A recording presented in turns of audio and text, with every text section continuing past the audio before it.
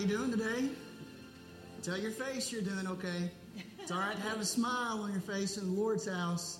It is a good day. But we sure could use a rain, couldn't we? Well, we need to pray that the Lord sends us some rain. But we know He's faithful, and He always meets our need in due time. We never doubt that the Lord has a plan. He always is on top of things. Nothing ever catches Him sleeping. And I am so glad to know that, especially in the day and time in which we live. If there's a time when you have thought, man, Jesus ought to be His foot ought to be in the doorstep of coming back. Sometimes I think it must be today, tomorrow, next week. The way things are going. Anyway, let's get on a happier subject. But, of course, the sovereignty of God is a happy subject when you believe that He's in control. At any rate, I want to welcome you. If you're visiting with us today, we're sure happy you're here. You can fill out a visitor card in a number of ways. If there's a physical one in the pew in front of you, you just fill it out and drop it in the offering plate. Or you can actually take your phone and scan this little scanner thing here with your camera, and you can fill out one online. If you're visiting with us online, just look below the video description, and you'll find a link there. A few announcements to make tonight. There will be a choir meeting at 5:30, so just make sure that if you're interested in joining choir that you're here for that. Also, next Sunday, we're going to observe the Lord's Supper during the morning worship. It's the fifth Sunday. We'll have lunch in the fellowship hall after morning worship, and then we'll watch a movie in the fellowship hall at 6:30 next Sunday night. The time may change. I haven't figured out what movie we're going to watch, but that time may change, so I'll let you know next week. Children's choir, again, tonight. They're going to sing a song next Sunday morning during worship, and so they need to practice. And so I guess your last practice time will be tonight. Okay? All right, so if you're a kiddo interested in being a part of that, come and meet in the fellowship hall, right? All right, good deal. Also, it's that time of the year where we're getting together our blessing boxes for Arctic Barnabas. If you want to be a part of that, there is a list of items that you can donate, and there's a box out there for you to put those in, and we need to ship the boxes around September 15th. Finally, our friends at Crossway have graciously donated some books for free to our church. This is called Gentle and Lowly by Dane Ortlund, and the subtitle is The Heart of Christ for Sinners and Sufferers. So Ortlund uses scriptures, and then he also uses some of the writings of Puritans, which they really do understand God's heart, the heart of Christ for sinners and sufferers. So this is a free book for you. I hope you'll take one. It's very easy to read, very devotional. It will encourage you. And if you're someone who struggles to sit down and read for a long time, the chapters are short. They're like 4 or 5 pages long. So please take one for a friend or a family member. We have 200 copies. If you're listening at home and you would like one, email me at CherokeeBaptist@yahoo.com, and I'll gladly send you one or bring you one. All right. Any other announcements we need to make before we have our call to worship? All right. Call to worship this morning, I want to read from the New Living Translation. Now, this is a departure for me because the New Living Translation is a paraphrase, but I thought it captured well the thoughts of Psalm 73. So if you would listen, this is a psalm of Asaph. Truly God is good to Israel, to those whose hearts are pure. But as for me, I almost lost my footing. My feet were slipping, and I was almost gone. For I envied the proud when I saw them prosper despite their wickedness. They seem to live such painless lives. Their bodies are so healthy and strong. They don't have troubles like other people. They're not plagued with problems like everyone else. They wear pride like a jeweled necklace and clothe themselves with cruelty. These fat cats have everything their hearts could ever wish for. They scoff and speak only evil. In their pride, they seek to crush others. They boast against the very heavens, and their words strut throughout the earth. And so the people are dismayed and confused, drinking in all their words. What does God know? They ask. Does the Most High even know what's happening?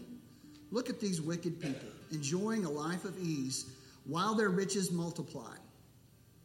And I think we can probably feel some connection to that as we look at the wickedness in our world and say, Lord, don't you see this? And the psalmist is a very interesting question here. He asks, did I keep my heart pure for nothing? Did I keep myself innocent for no reason? I get nothing but trouble all day long. Every morning brings me pain. But then he comes to his senses and he says, if I had really spoken this way to others, he's talking to God, I would have been a traitor to your people.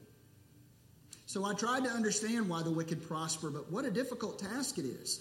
Then I went into your sanctuary, O God, and I finally understood the destiny of the wicked. Truly, you put them on a slippery path and send them sliding over the cliff to destruction. In an instant, they are destroyed, completely swept away by terrors. When you arise, O Lord, you will laugh at their silly ideas as a person laughs at dreams in the morning.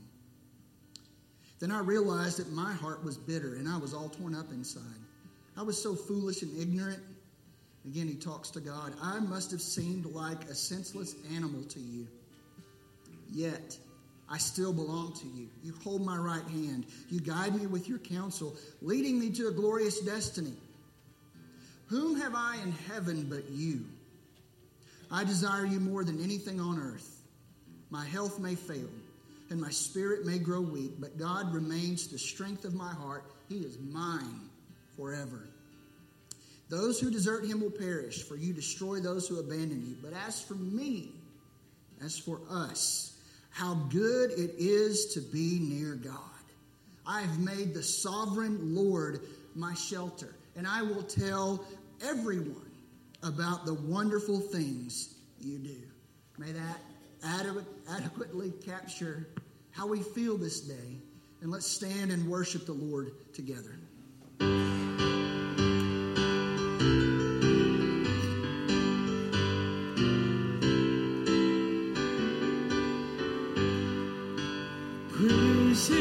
Praise Him, Jesus our blessed.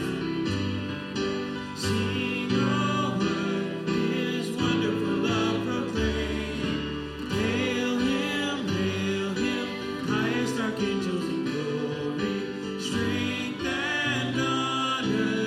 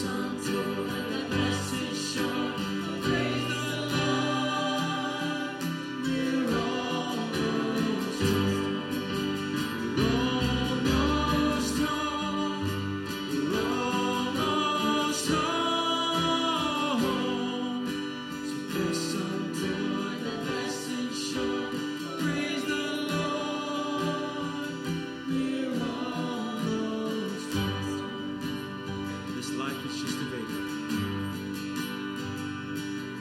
This life is just a vapor. We're almost home. The sun is setting under. We're almost home. Take courage, strong and fly. There's outward to God. Lift your eyes. We're almost home. Almost home. We're almost home. So press on toward the blessed shore. Praise the Lord. We're almost home. Let's sing that one more time. Almost home. Almost home. Almost home. So press on toward the blessed shore. Oh, praise the Lord. We're almost home.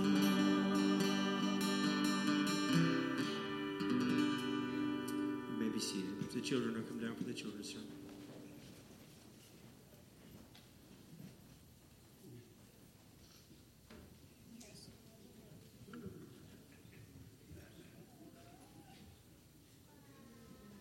Good morning. How many of you guys know where Mexico is? You do? Which direction is it from here? South. All right.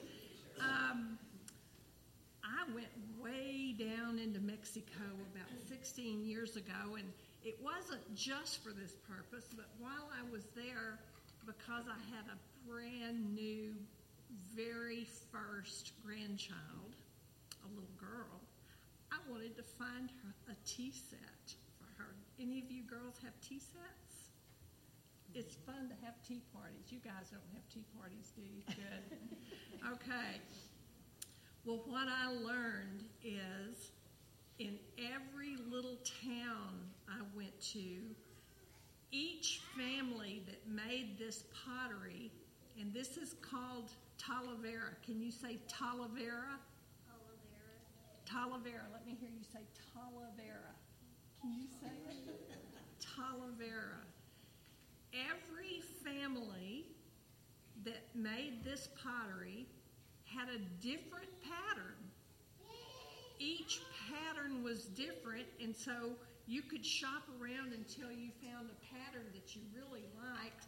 And I found a family in a little town called Dolores Hidalgo, a little bitty town. And this is the pattern they made. But if you look closely, the colors are the same in it, right? But is the pattern the same?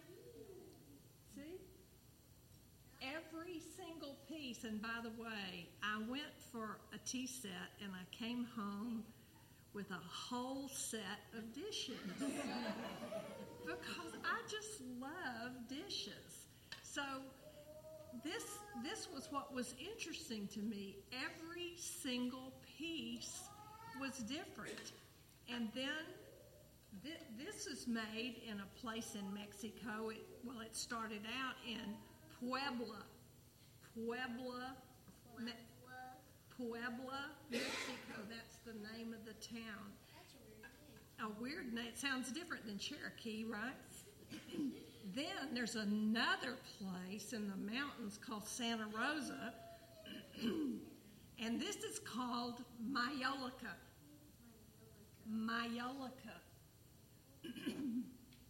Different colors, right? And bigger patterns, not the little intricate designs like Talavera. And what I learned is that over 500 years ago, the Spaniards came from Spain, and the people in Mexico learned how to make this. And so there's Mayolica pottery even in Spain and Italy. But each piece is hand-painted and is different. And so here's what I was thinking about. God is a creator, right? He created the entire universe. And the Bible tells us that we are made in his image. So even though we can't create like God creates, he made us in his image, and we have a creative nature.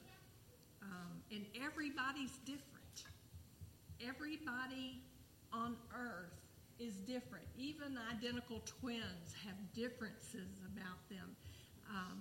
If I gave everyone in your family all of the paintbrush and all of the colors that are in this pottery and asked you to paint something, each one of you would paint something different, right? None of them would look the same. Well, it's just like us. God makes each one of us different. We all have different talents, different looks, different gifts and qualities about us that make us different. And so even though we are created in God's image, we're not exactly like him. We know that God is love, and we're capable of loving people, right? But not like God loves. God is, do you know what omniscient means? Everywhere? That's omnipresent, close. He is. He's everywhere. We can only be in one place. I'm not out there in the foyer right now, am I? No, I can only be one place at a time, but God is omnipresent. And he's omniscient. He knows everything. I know some things. In fact, I know a lot of stuff. But God knows everything. So we are created in his image. We're like him in some ways, but we're not like him in every way. And we have a creative nature about us. And to me, that is something so amazing about humans, is that we can create things, think up things. We can be architects and designers and cooks. God is amazing in the way he created us. And let's just praise him for that, okay? Father God, we just praise you this morning. We thank you for the way you created us. Each one of us is so different. Father, we thank you for the differences that we see as we look around us in all of your creation, all of the different ways you create people. Father, we just praise you for those differences. Lord, we just ask you this morning to touch the hearts of these children and draw them closer to you, Lord, because you are the one who created them. You are the one, Father, who will call them, and we love you. In Jesus' name, amen. Let's stand together. We introduced a song to you a couple of weeks ago. The tune is familiar, but the words may be new, so let's sing this together.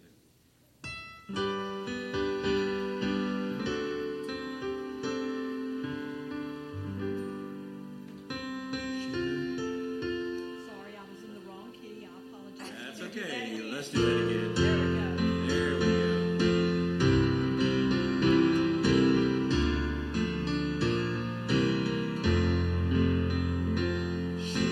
Nothing of our reference, oh,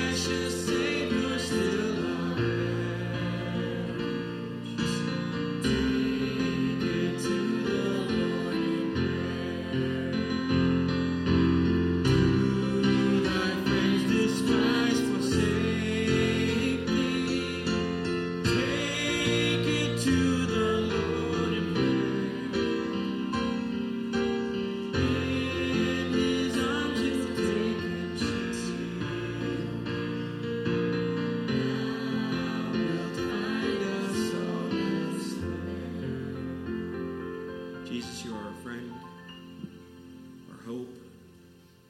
Our life is just a vapor, and you are eternal. Say what you want to say in this service this morning. In your name I pray. Amen. You may be seated.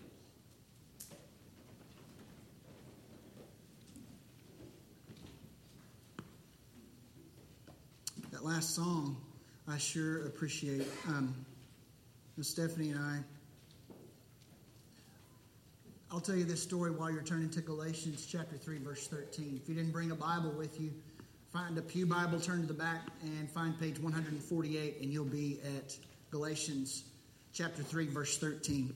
Anyway, as I was saying, when Joey got hurt on the football field a week ago Friday, I was just walking around like in a stupor,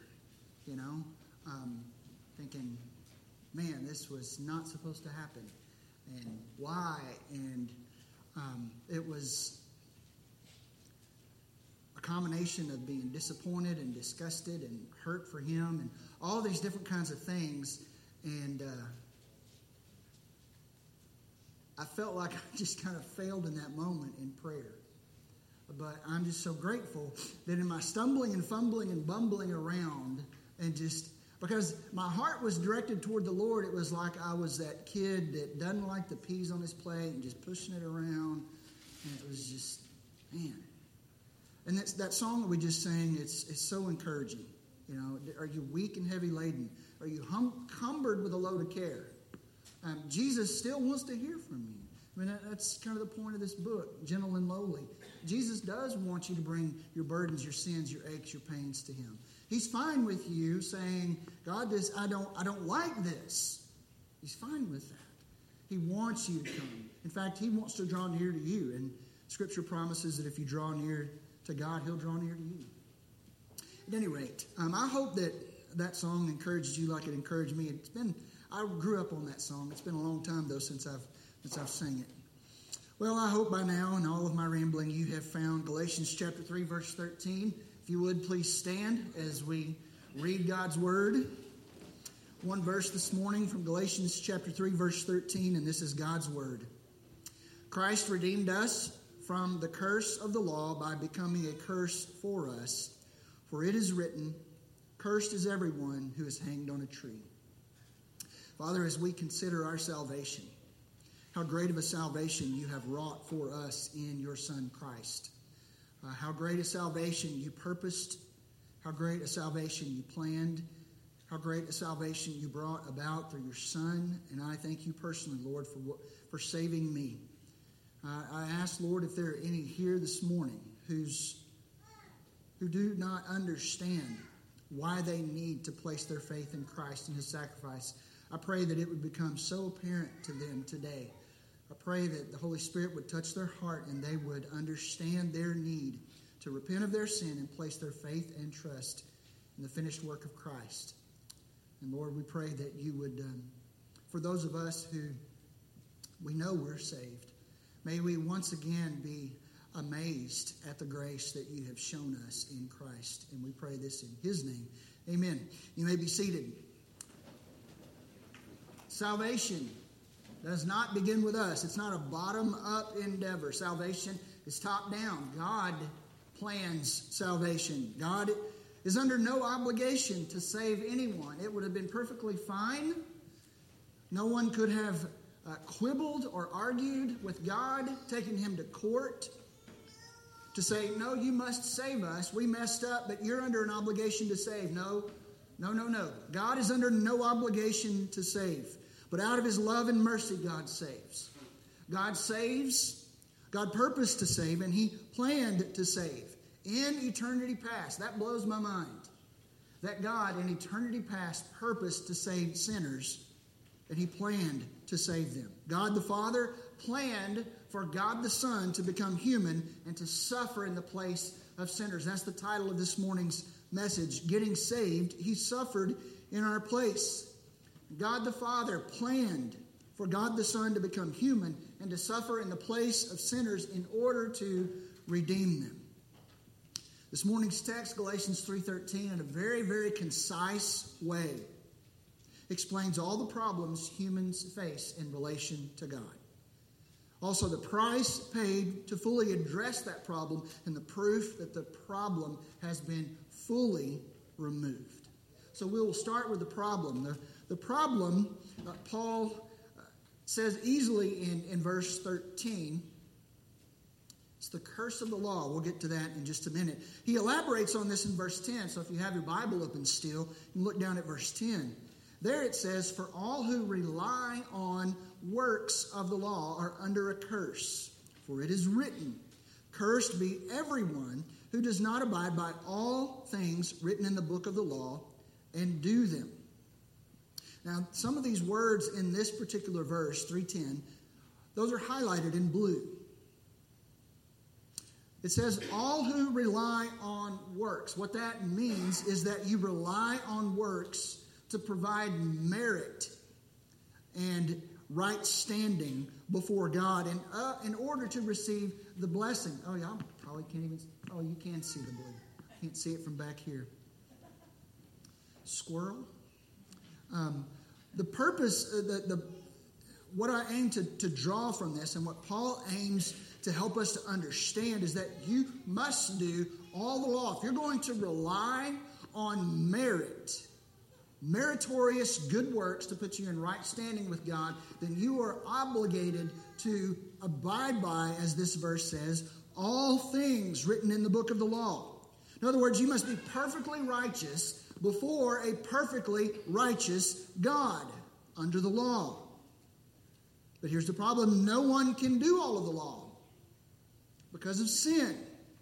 Now, a person could outwardly conform to the letter of the law, but still they would fall short in the spirit of the law. Remember, in Matthew chapter 5, Jesus said, "Unless your righteousness exceeds that of the scribes and Pharisees, you will not enter into heaven." And then farther on, I think in chapter 5 and 6 of Matthew, Jesus says numerous times, "You've heard it said, don't do this, but I say unto you." And then he talks about how conformity is more than outward. There is inward conformity. Another way of saying this is this. Obeying the law should happen out of love for God and love for neighbor. Jesus said all of the law can be condensed into these two phrases. Love God with all your heart, soul, mind, and strength, and love your neighbor as yourself. Well, there we have the problem, right? So if you rely on the law, Paul says, you're cursed because, one, you can't do it because you're sinful. And two, you'd have to keep it all. So Paul quotes here from the Old Testament, Deuteronomy 27:26, and says, if you're going to rely on works, you're under a curse, because cursed is everyone who doesn't abide by all things written in the book of the law and do them. Now, James says it a little bit differently. He says, whoever keeps the whole law but fails in one point of it is guilty of all of it. I'm pretty good, God. I can check off most of the boxes. The problem is, most is not perfectly righteous for a perfectly righteous God. The standard is perfection. So we see that the problem is, as Paul says in verse 13, the curse of the law. The curse of the law simply means that if you disobey God's law, you are enslaved to the curse. Now, there's no mention of slavery here in the text, but the word redeemed points to slavery. This is a word that had a Greco-Roman context to it. If a person was a slave in a Greco-Roman context, they might not be a slave for their whole life. They could actually purchase their freedom. And so what we understand, and when they purchased their freedom, it was called redemption. They could redeem themselves. So when Paul talks about being redeemed, the redemption that Paul is talking about is from the curse of the law, which he views as slavery. So when you disobey God's law, you're enslaved to the curse. And he says elsewhere, in Romans chapter 3, verse 23, all have sinned. All have sinned and fall short of the glory of God. So all are enslaved to the curse of the law and are prevented from enjoying the blessing of being in a right relationship with God. That is the problem. Now we turn to the price. Now again, there is a price that must be paid in order for redemption to take place. I've said it this way: to be freed from this slavery. Again, this slavery that Paul's talking about is the curse of being under the law because you disobey the law. Therefore, you're cursed. To be freed from this slavery, another must redeem you. Another must purchase your freedom. Again, as I said just a moment ago, in the Greco-Roman context, a slave could actually work and save money and purchase their own freedom. So Paul, in writing to the Galatians, he's writing to a group of people who are Greco-Romans. They speak Greek. They're not Jews. So they understand that they need to be redeemed from the curse of the law. Problem is, a slave could save up enough of his own money and do it. But the problem with us is, there's no way that we can save up works that earn us enough merit to say, here, God, you ought to accept me and have me be in right standing before you. Now, Paul's also drawing on, when he says slavery or redemption, he's also pointing back to Israelite history. And Israelite history associated redemption with one of the most important, if not the most important, Old Testament event, and that was the Exodus from Egypt. Now, could the Hebrew people in Egypt, could they earn their own redemption? No, they couldn't. They could not work their way out of the slavery in which they were in Egypt. And therefore, God paid a price in order to redeem them out of Egypt and bring them to himself. Now, again, putting Galatians 3:13 back up, it says, Christ redeemed us. It tells us what the price is by becoming a curse for us. So Christ redeemed us, and the price that he paid to redeem us from the curse of the law was to become a curse for us. That's the price. Now, I want to break down the words where it says, by becoming a curse for us. There's some deep theological truth that I think you can latch onto and grab hope from and see, man, God really meant business when he saved. The price, the first word there is by, and it indicates, again, the price of redemption. So Christ became a curse for us by becoming. That's what Paul says. Christ redeemed us from the curse of the law by becoming a curse for us. Now, that word becoming, that Greek word, it describes a person who is entering into a new condition, something that they did not enjoy before. So you think about John chapter 1, verse 14. It says, the Word became flesh and dwelt among us. Now, prior to that, the pre-incarnate Christ did not have a body. He existed spiritually. But at his incarnation, Jesus entered into a new condition, something that he was not previously. He became flesh. In 2 Corinthians 5:21, if you're familiar with that text, it says, for our sake, God made him, Jesus, to be sin who knew no sin, so that we might become the righteousness of God in him.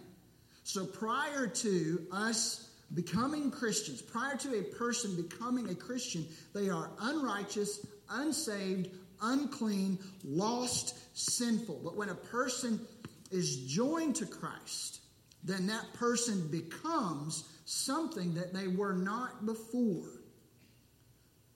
Formerly in Adam, unrighteous, unclean, sinful. Now in Christ, you've become the righteousness of God in him, something that you had not enjoyed previously. Now I want to draw attention to, and I'm going to be a little bit of a Greek nerd this morning, but I think it is important here. When that word becoming has a certain tense to it. Now in Greek tenses will have a tendency to, they will help us to understand, not necessarily that it happened in the past, present, or future. It does do that. But it will declare whether or not something is finished or whether it is ongoing. So something can be ongoing in the past. I was writing a book. That's something that was ongoing in the past. But if I said I wrote a book, You could understand it was a completed action. It was finished in the past. Jesus became a curse for us, a completed action. Why do we need to know that? There's nothing else for us to do. We don't have to become something in order to redeem ourselves. Christ became the curse for us. And there's also the way that this particular Greek word, this Greek verb, is in the text. It's in what's called the middle voice. To help you understand middle voice, if I told you I shaved today, then you would understand that I was the one that initiated the action and I was the one that received the action. Why is this important? It's because Jesus became a curse for us. In other words, he willingly became a curse. He sought it out. The Father sent him. It's not as if God tied Jesus' arm around his back and said, you have to go. The Son willingly wanted to go, and he became a curse for us. So the price is that Christ became a curse. He was judged and punished for sin against God. Now, recall that we've talked about being guilty in Adam, that every human being is guilty of Adam's sin and worthy of Adam's punishment. But Jesus was not guilty in Adam. Remember, last week we talked about how when Jesus was born, when Jesus was conceived, he was conceived by the Holy Spirit. He didn't have a natural birth like you and I do. So therefore, because the Holy Spirit overshadowed the Virgin Mary, and she conceived and bore a child, he was not under the guilt and curse of Adam. So Jesus wasn't guilty. Furthermore, he lived a perfect life. There was never, ever a point when Jesus was disobedient. Now, we know this, right? But here's the point. Christ redeemed us from the curse of the law by becoming a curse for us. Jesus, who was completely righteous and holy, who was neither guilty of Adam's sin, nor was he ever guilty of any disobedience or transgression against God's law, this holy and righteous Savior became a curse for us and was judged and punished for our sin against God. Notice again, Paul says, Christ redeemed us from the curse of the law by becoming a curse for us. There are 4 ways that you can understand, and I think they're all applicable here, how Christ became a curse for us. First of all, he became a curse in place of us. This is talking about Jesus as our substitute.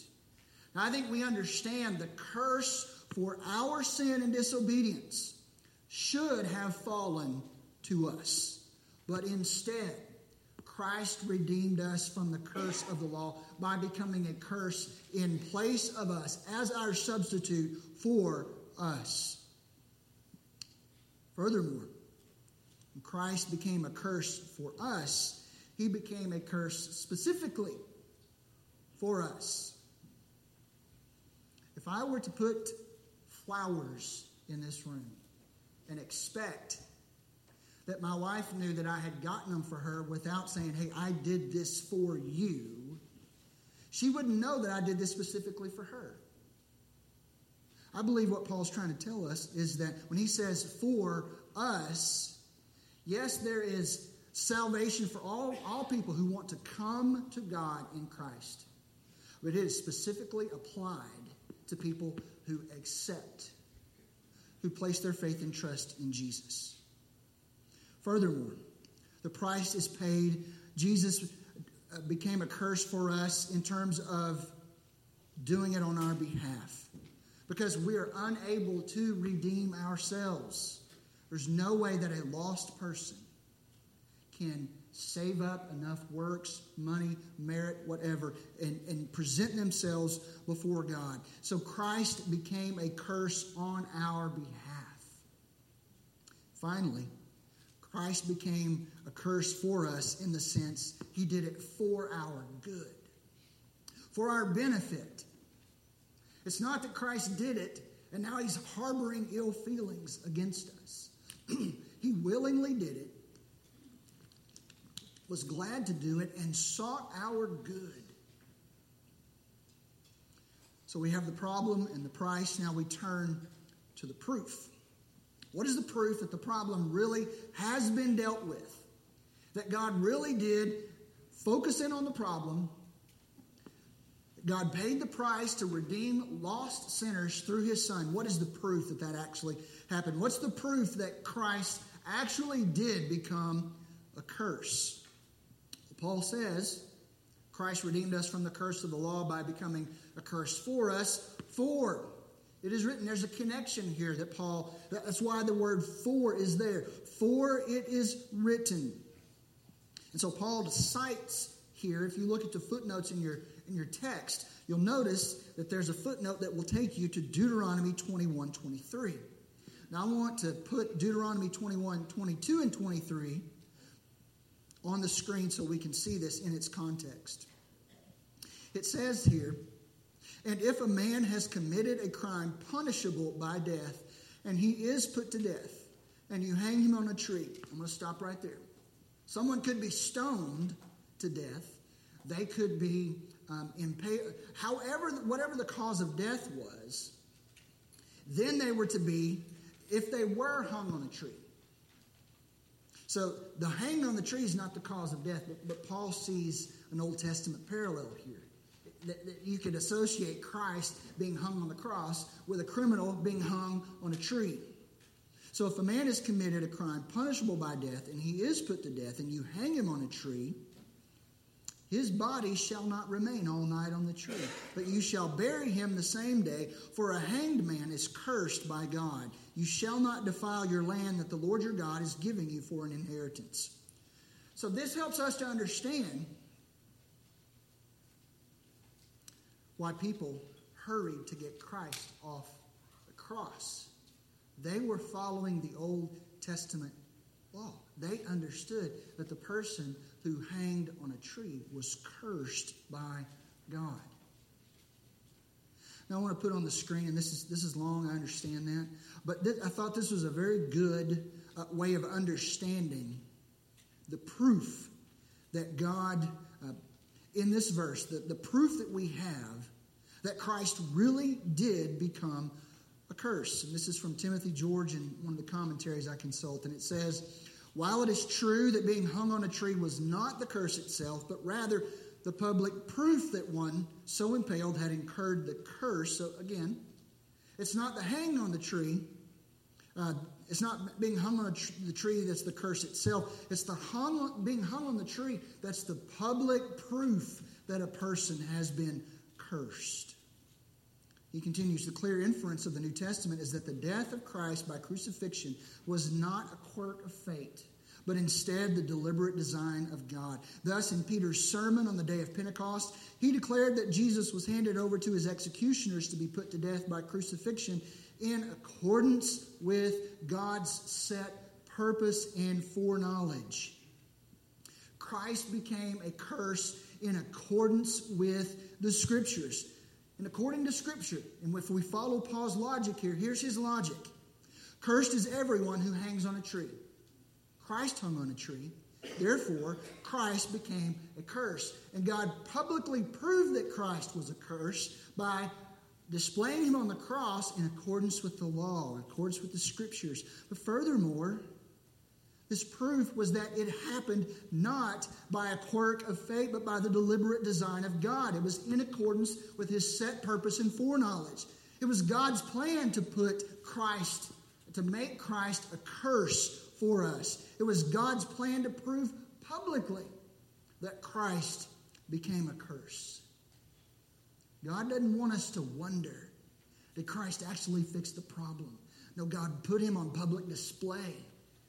His Son was cursed for us.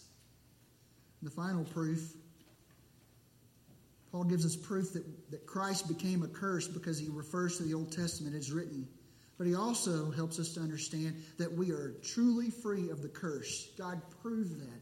And again, I direct you to the word redeemed.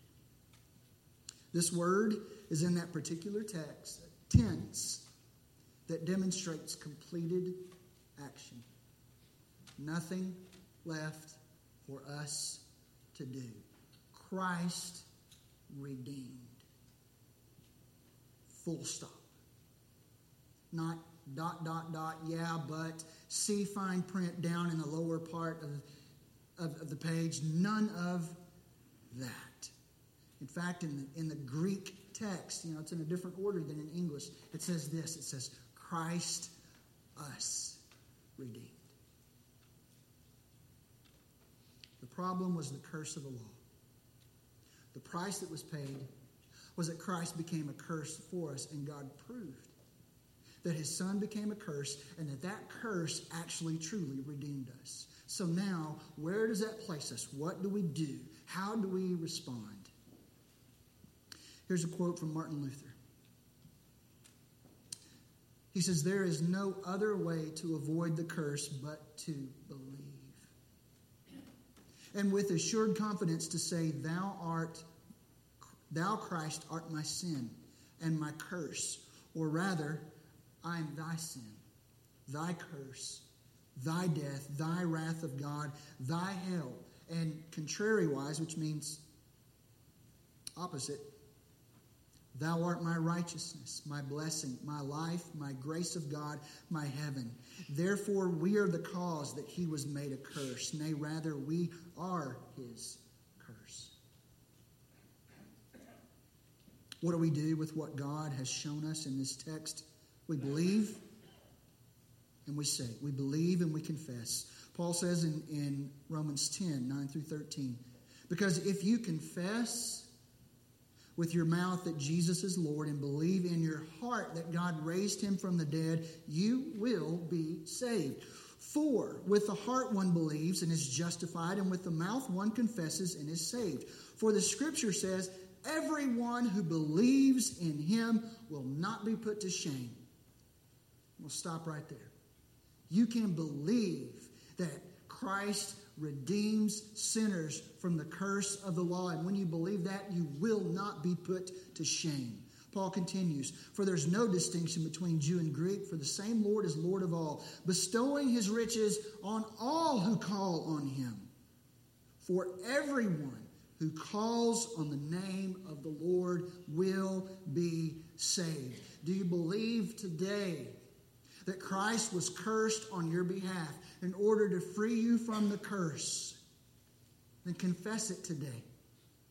And if you believe with your heart that Christ was that curse for you, and you confess that he is that curse, he became a curse for you, you believe it, then you will be saved. Because God puts no one to shame who believes in him, and all who call on the name of the Lord will be saved. Will you do that today?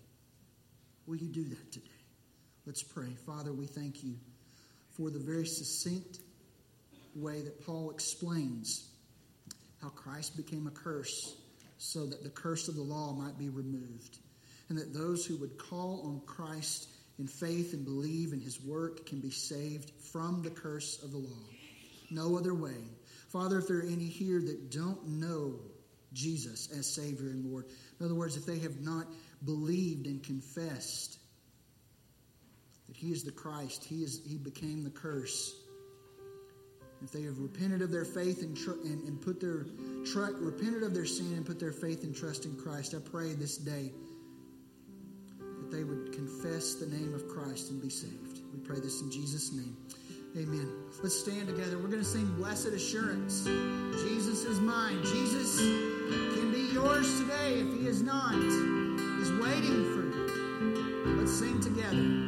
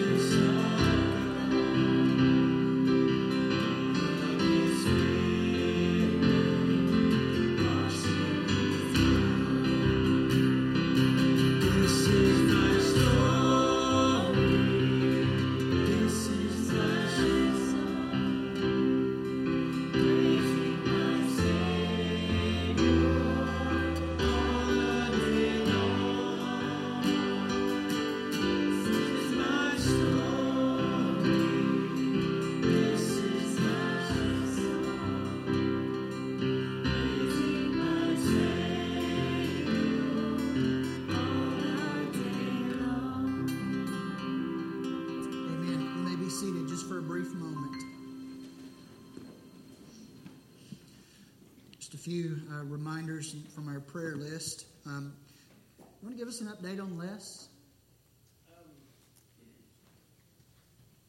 So his cancer has returned in his liver. There is a spot that they cannot cut out because of where it's located. So he has started,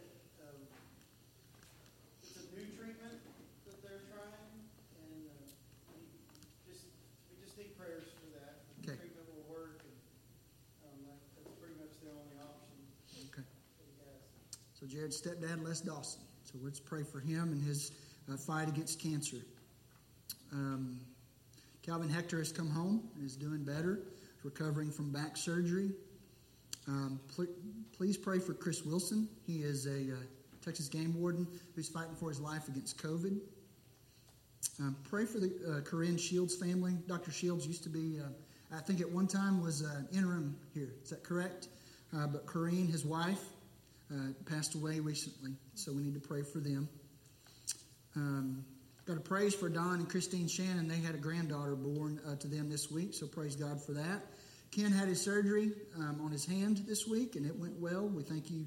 The Lord was faithful there. Continue to pray for my mother-in-law.